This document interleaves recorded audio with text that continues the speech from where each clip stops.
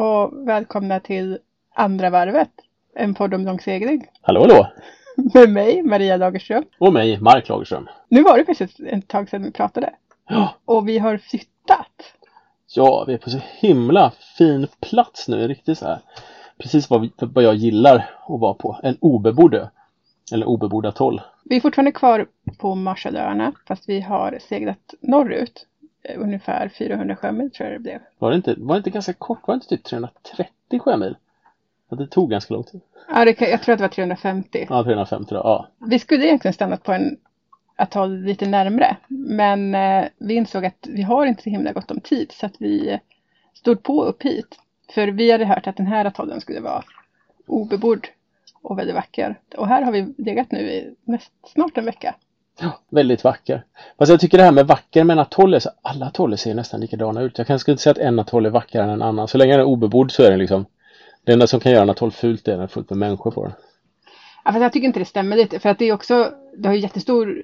Det beror ju väldigt mycket på hur klart det är vattnet till exempel. Jag tycker i alla fall att det här är ganska vackert.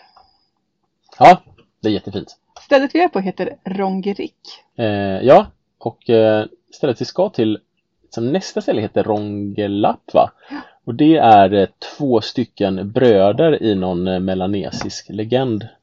Så det är väl smart att döpa 2 atoller som ligger nära varandra till de här 2 brödernas namn. Jag vet dock inte mer om dem, så det var inte superintressant. Nej, Rongerik och Rongelap ligger precis öster om Bikiniatollen.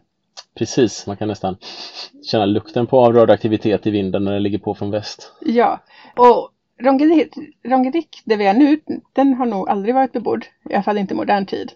Men Rongelap har varit bebodd tidigare. Men alla har ju evakuerats från båda de här öarna. Efter alla kärntester på Bikiniatollen.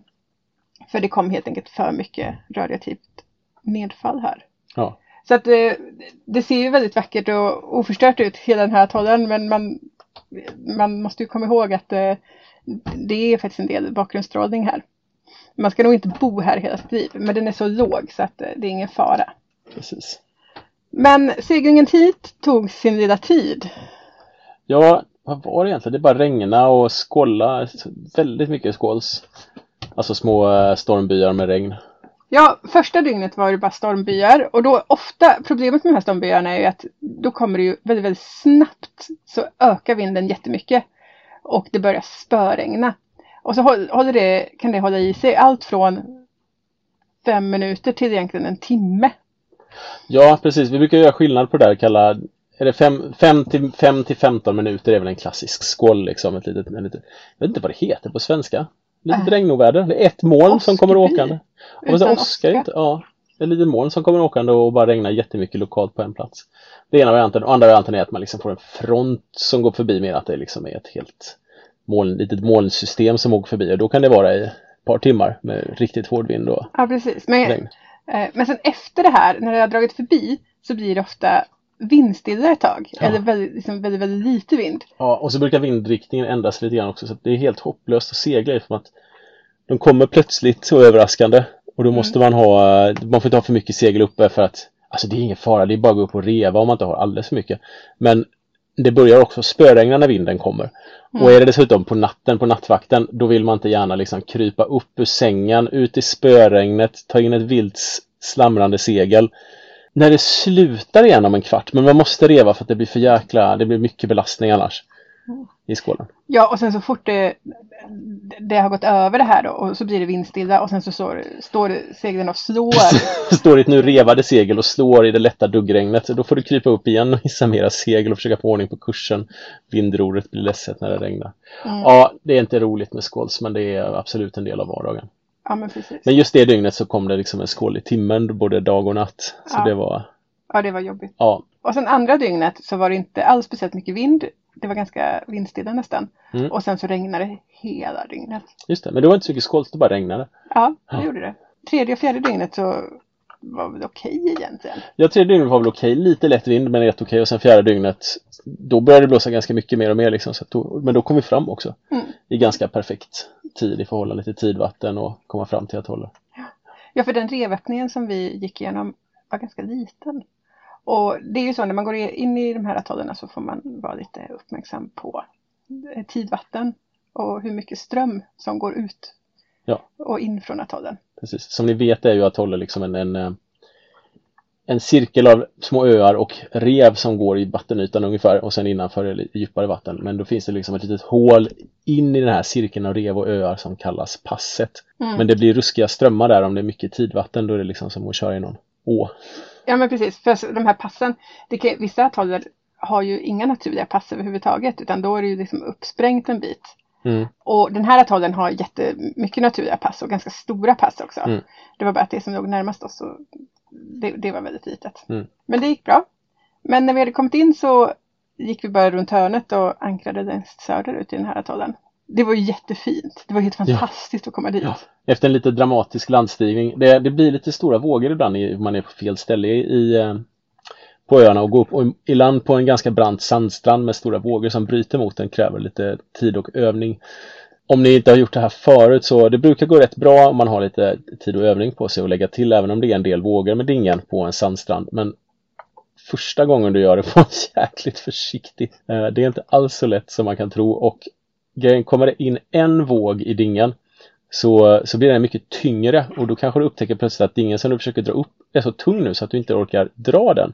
Sen kommer nästa våg och nu har du en dinge som är helt vattenfylld. Och istället för att åka uppåt med vågorna så kanske den börjar åka lite utåt. Det är inte så farligt, men motorn blir inte jätteglad när vågorna spolar över den och kanske ligger och hamrar lite upp och ner i vattenlinjer. Och lycka till med att ösa en dinge när det kommer brytande vågor över den hela tiden. Så det är lite obekvämt. Vi har ju gått igenom den här processen förra gången vi seglade jorden runt. Så att, vi ankrar ju ibland utanför med dingen och så simmar vi de sista 10 metrarna in bara för att slippa det här krånglet. Ja, men oftast så åker vi in med barnen i dingen genom de här vågorna. Och då får barnen sitta liksom på kanten av dingen precis. Och så säger vi så här: men tjejer, var beredda! Och så snabbt som attan upp på stranden.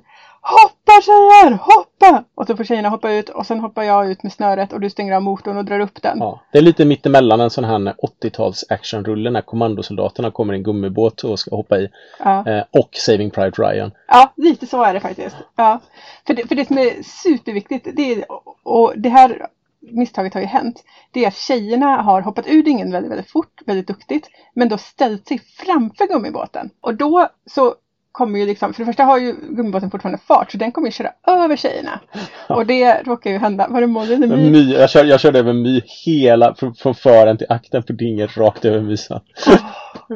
Det gick jättebra, alltså vi har en mjuk dinge, så att det finns liksom inget hårt att skadas på, men det var ganska obehagligt för att bli nedtryckt under vattenytan när dingen körde över henne. Ja, precis.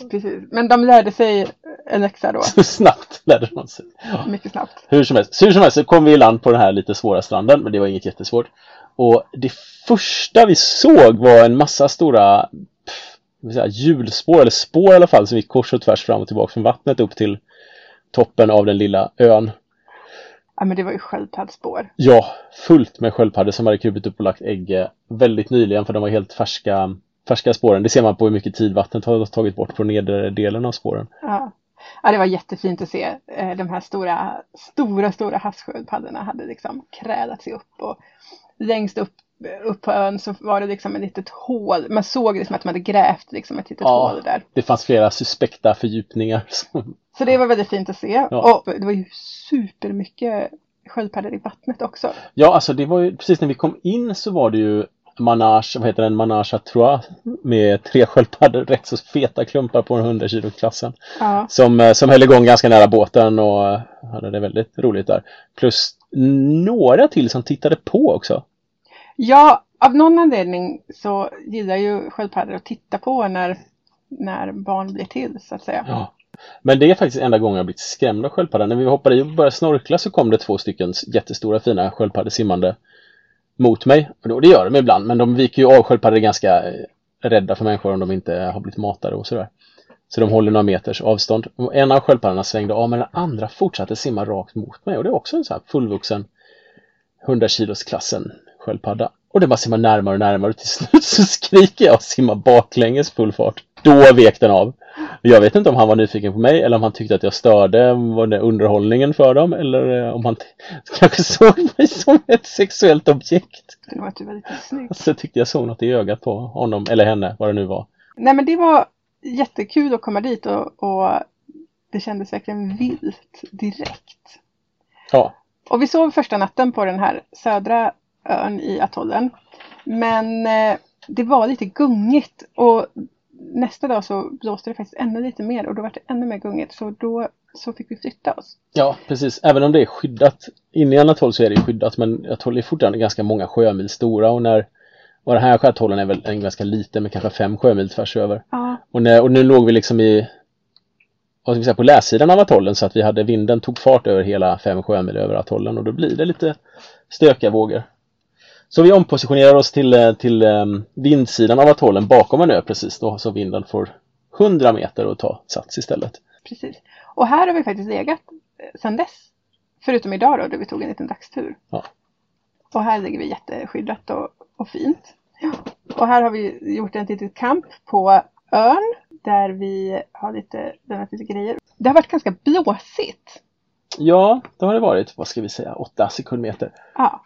Men vi har ändå passat på att snorkla ganska mycket. Det är jätteklart och fint vatten. Ja, det är så oerhört god sikta. Det är helt vansinnigt. Mm. Jag vet inte om det kanske är lätt 30 meter. Lite mer. Det är lite sämre sikt nära land, men om man kommer ut lite grann bara där det blir typ 10 meter djupt så blir det väldigt god. Mm. Och vad är det fullt av i vattnet? Jättemusslor. Så mycket jättemusslor här. Enormt mycket. Och de är ju superfina. Och sen så är det väldigt fina hälsosamma korallrev. Ja, glada koraller. Bra variation på fiskarna. Hajarna finns här men inte för många. Och både små och stora fiskar. Mm. Och den där supersillen jag såg.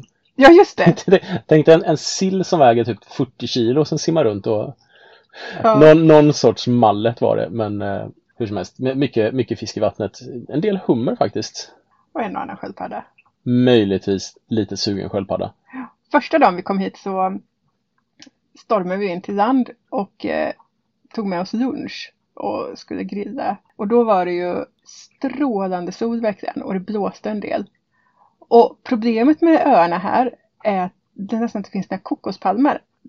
Det som växer mest på de här öarna är ju mangrovebuskar. Ja, man får säga att det är urskog. Ja. De flesta atoller vi ser har ju varit kopraplantage någon gång de senaste 50 åren. Så där står ju palmerna i raka rader och det är all undervegetation är borthuggen. Mm. Grejen är att jag läste någonstans att det kanske inte är urskog här utan att det försvann efter testerna. Kokospalmerna. Så kom ju liksom mangroven kom ju först liksom, och den växte upp först och sen så nu växer det ju lite kokospalmer i mitten av ön också. Ja.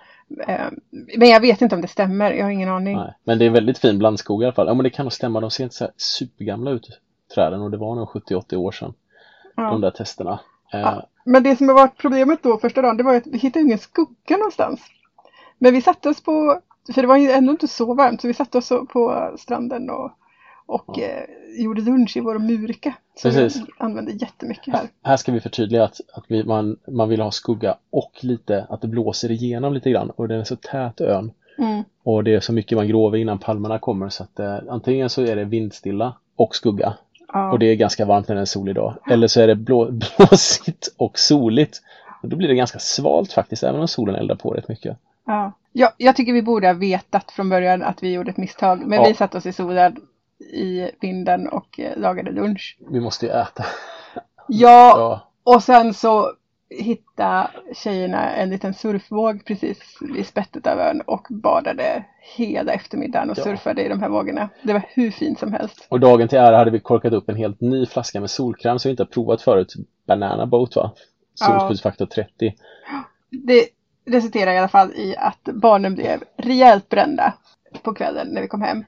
Och Molly, faktiskt för första gången på den här resan, så brände hon sin läpp.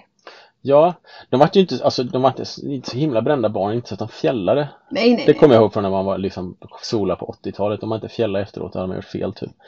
Ja. men så brända var det inte. Men Mollys läpp var ju helt förstörd. Ja, och det har liksom aldrig varit ett problem innan. Men nu blev det. För vi är, normalt sett ska jag säga att vi är ju jättenoggranna med solskyddskläder för tjejerna. Ja, gärna långärmat och långbenat.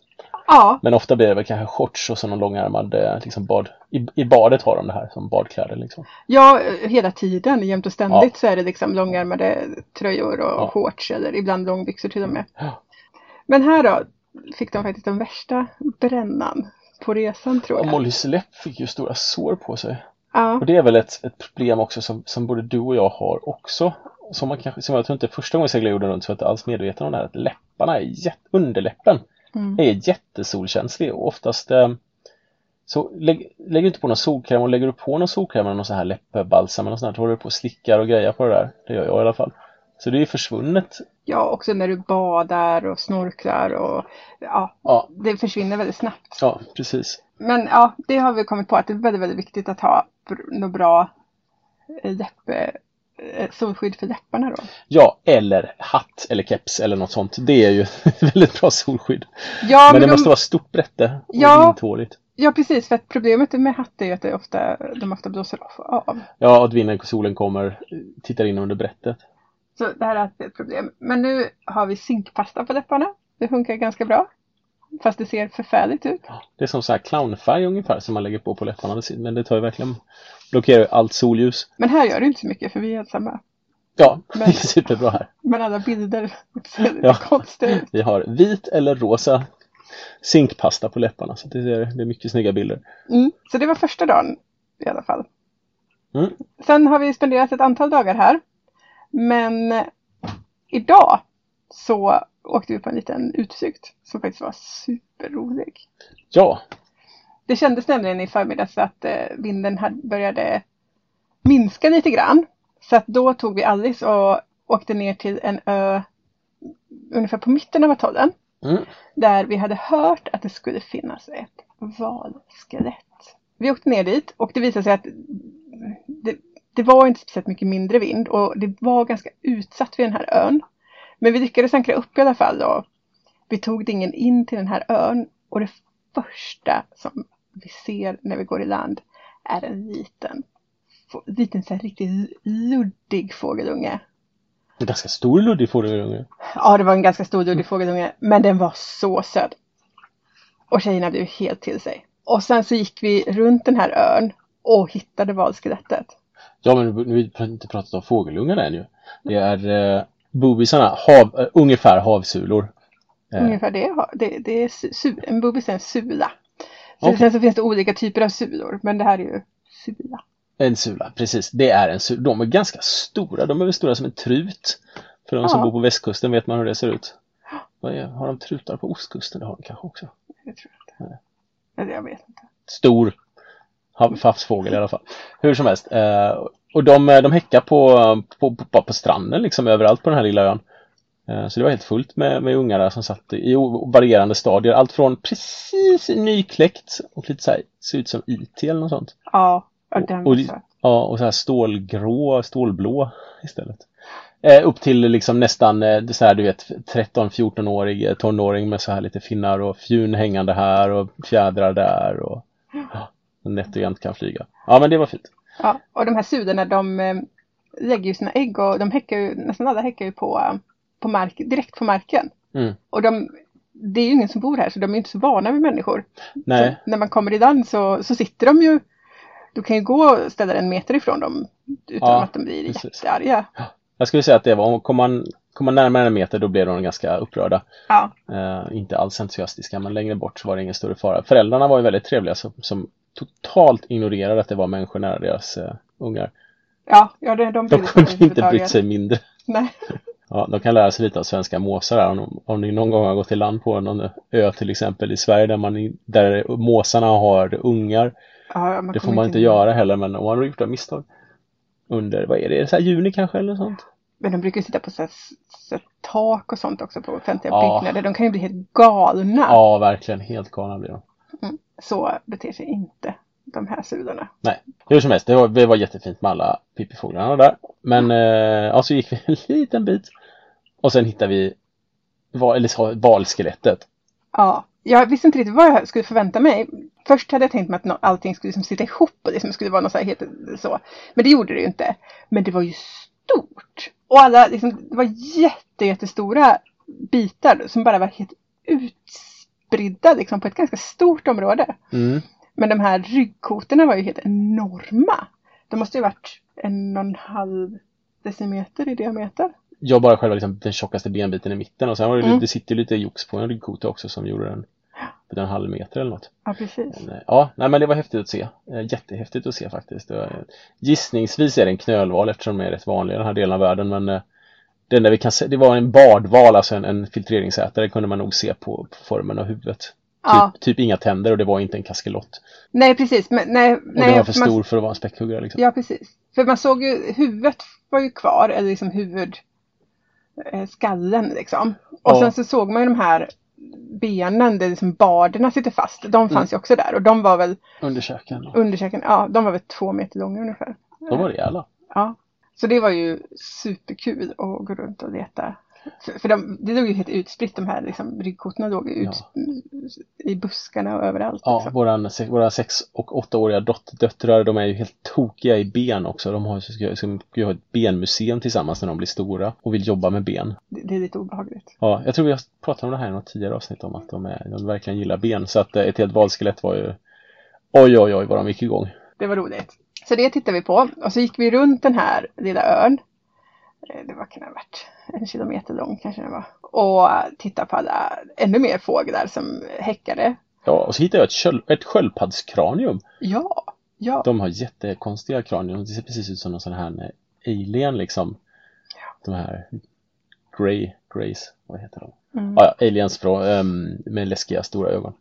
Så det var väldigt trevligt. Det är ju liksom en aktivitet vi ofta sysslar med. Det är ju att gå runt olika öar och liksom titta längs stränderna. För går man en bit så hittar man ju alltid något roligt. Ja, det är alltid kul när vi går runt en ö. Ja, man kan ju, på den här ön där vi är nu, där hittar vi ju ett båtvrak. Ett halvt båtvrak som man kunde klättra i. Man hittar ju alltid väldigt mycket skräp. Ja, det var en ovanligt skräpig atoll det här, får jag nog säga. Nej, det är väldigt utsatt liksom. Jag tror mycket det. Ja. Men jag tyckte ändå att det var mer skräp förra seglingen. Ja. Det har faktiskt blivit mindre skräpigt liksom längs. Särskilt på yttersidorna av atollerna. Det är ju där allt skräp samlas. Ja. Och det kan ju vara drivor med skräp. Och det är framförallt plast. Plastflaskor är det absolut vanligaste skräpet skulle jag säga. Plastflaskor, absolut. Men de blir förvandlade till mikroplaster ganska smart. Fiskeindustrin lämnar ju bra mycket skräp på de här atollerna. Här, jättemycket bojar som flyter i land och jättemycket FADs med AIS-sändare. Det är alltså en FAD, en Fish Attraction Device. Det är typ en sunkig flotte som man slänger i för den ute på öppna havet så attraheras fiskar av att få lite skugga och skydd av någon anledning.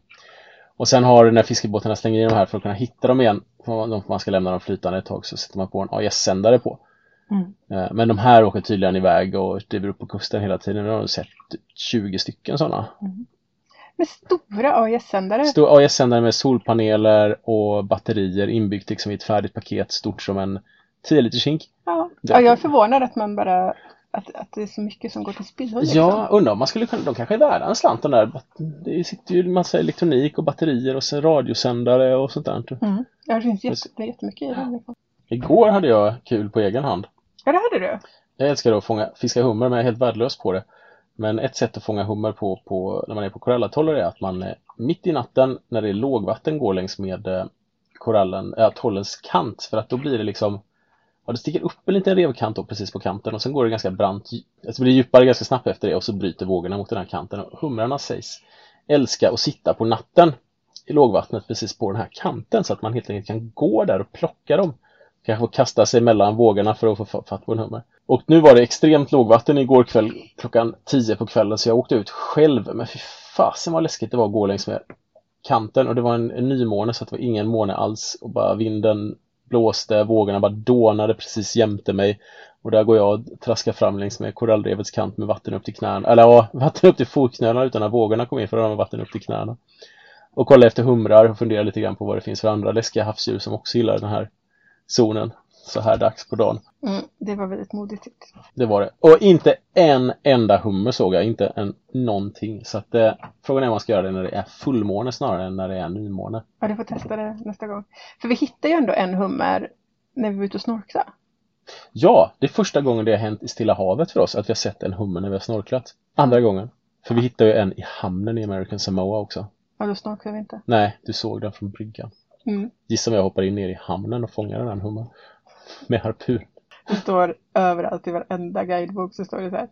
Man kan inte äta fisk från hamnen i American Samoa för det är alldeles för förorenat. Men det stod ju ingenting om hummer. Nej, precis. Det var bara en liten hummer i alla fall. Det har gjort mig till en man jag är. Ja, alltså det kan ju inte vara så mycket värre än att äta strömming i Östersjön, tänker jag. Nej, ärligt talat inte. Nej, det är helt lösa spekulationer, men det är ganska mycket tungmetall i Östersjöfisk. Vi har också hunnit med lite Alice-fix. Jag har ju börjat ett projekt som är långt ifrån avslutat. Som jag fick faktiskt lite inspiration från Robban på båten Champagne. För han har börjat putsa allt trä in i sin båt. Och för allt sånt, det slits ju så oerhört när man är ute så här. Alltså jämfört med segling liksom hemma ett par veckor på sommaren och lite på våren och hösten. Så slits det ju 100 gånger mer. Allt slits. Och jag tror att det är, så här, det är värmen, det är solen, det är saltet och liksom också att vi bor ju på båten. Vi är ju alltid på båten. Det gör ju, det blir jätteslitet överallt. Och vi har ju enormt mycket trädetaljer på den här båten. Det är bara trä. Allting inuti båten är utom taket är trä. Och det börjar se riktigt sunkigt ut på sina ställen. Ja, alla ytor som man nuddar vid eller som är liksom nära nedgångsluckan eller köket. Därför där blir det mycket saltvattenstänk hit och dit liksom. Så nu köpte jag faktiskt lite lack och sen så har jag liksom jag tar trädetalj för trädetalj och så slipar jag och så lackar jag ett par gånger.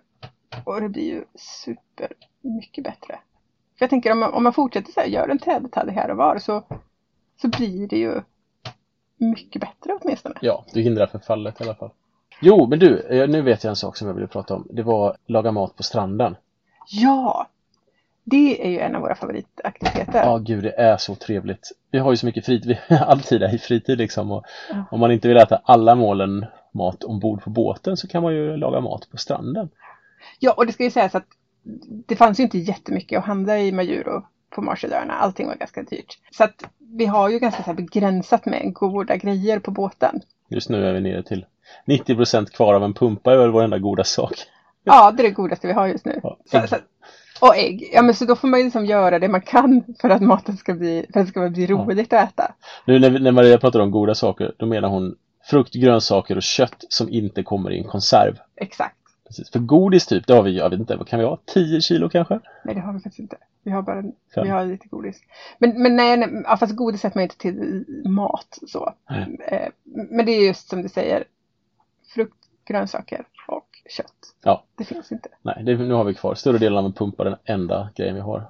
Och laga mat på stranden är så himla trevligt. För det är som att grilla på altanen liksom. Du vet, man kommer ut lite grann och det är mycket krångligare och pilligare och sådär. Men det vi är inne på just nu, det är murika. Skal eller palmblad eller drivved, vad man nu hittar. Och sen så ställer man på murikan där och så stänger man i en klick olja och sen lök och vitlök. Alltid, det luktar så himla gott när man sitter och steker det på stranden också. Och sen i med lite, vad kör vi nu? Om vi ska göra sån här pumpagryta då så är det liksom ett stort glass pumpabitar och sen så krossade tomater på det.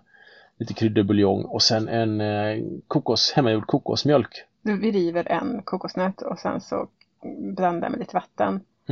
Lägger i en siduk, kramar ur så det bara står härliga till. Så blir det ju färsk kokosmjölk. Ja, vi måste prata mer om det där i vårt stora kokosavsnitt. Ja, precis. Som inte är gjort än. Och sen så till det här så brukar jag steka lite bröd. Jag gör bara en liten deg på båten innan vi åker in. Med torrjäst så får vi liksom jäsa medan vi åker in till Vad är det du har i brödet? Det är som typ pinnbröd nästan, va? Nej, alltså det är vanlig jästdeg. Det är ju mjölk, lite olja, torrjäst, salt. Vetemjöl. Ja, lycka till att hitta något annat än vetemjöl i... Ja, nej, det går inte. Utanför Sverige typ. Bara mörkt mjöl eller fibrer, va? Vad är det? Är du full eller? Ja, precis. Man ska vara glad att här är man glad när man hittar vetemjöl utan skalbaggar i. Precis. Så det är lite proteinfritt. Ja. Nej, men vi njuter verkligen av att kunna laga mat på stranden. Mm. Allting blir ju godare över öppen eld. Så Ja. är det ju. Även här när det är så varmt. Precis. Och sen försöker vi, särskilt på sån här plats, försöker vi ju liksom hitta så mycket mat i naturen som vi kan. Det vill säga fisk från revet och allting som kokospalmen ger oss. Det vill säga kokosnötter och palmhjärta. Ja. Mm. Men vi blir nog kvar här några dagar till tror jag. För vi har det så himla bra. Ja, det är superhärligt här. Om vädret bara kunde ordna till sig lite grann. Det har varit rätt muligt och regnigt i flera dagar nu.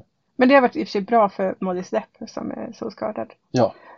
Men barnen har det jättebra. De leker ju på stranden och surfar i vågorna. Och vi går på upptäcktsfärd på öarna här. Ja. Och än så länge tycker jag inte att det är jobbigt att vara ensam. Det blir ju jobbigt efter ett tag. Men nu har vi varit helt själva i 1,5 vecka. Lite drygt. Vi har varit ensamma längre tid än så. Nej, jag känner inget. Men vi var så socialt på förra ön som han laddade liksom batterierna. Ja, precis. Vi laddade de sociala batterierna. Ja, precis. Och vi tror att på ön, nästa ö som bara ligger en dagssegling härifrån, så ska det eventuellt finnas internet. Så då får vi lite kontakt med yttre världen igen. Det kanske finns några arbetare också som jobbar på den ön. Men det bor inga människor där. Nej, det verkar jättekonstigt. Det kanske finns internet, men det kanske inte bor någon där. Så att, det återstår att se. Ja. Men nu rundar vi av det här med ett stort plustecken för atollen Rongerik i landet Marshallöarna. Absolut. Så hörs vi nästa gång. Blir det nog på Rongedapp då. Just det. Grannen till Rongerik. Precis. Hej då!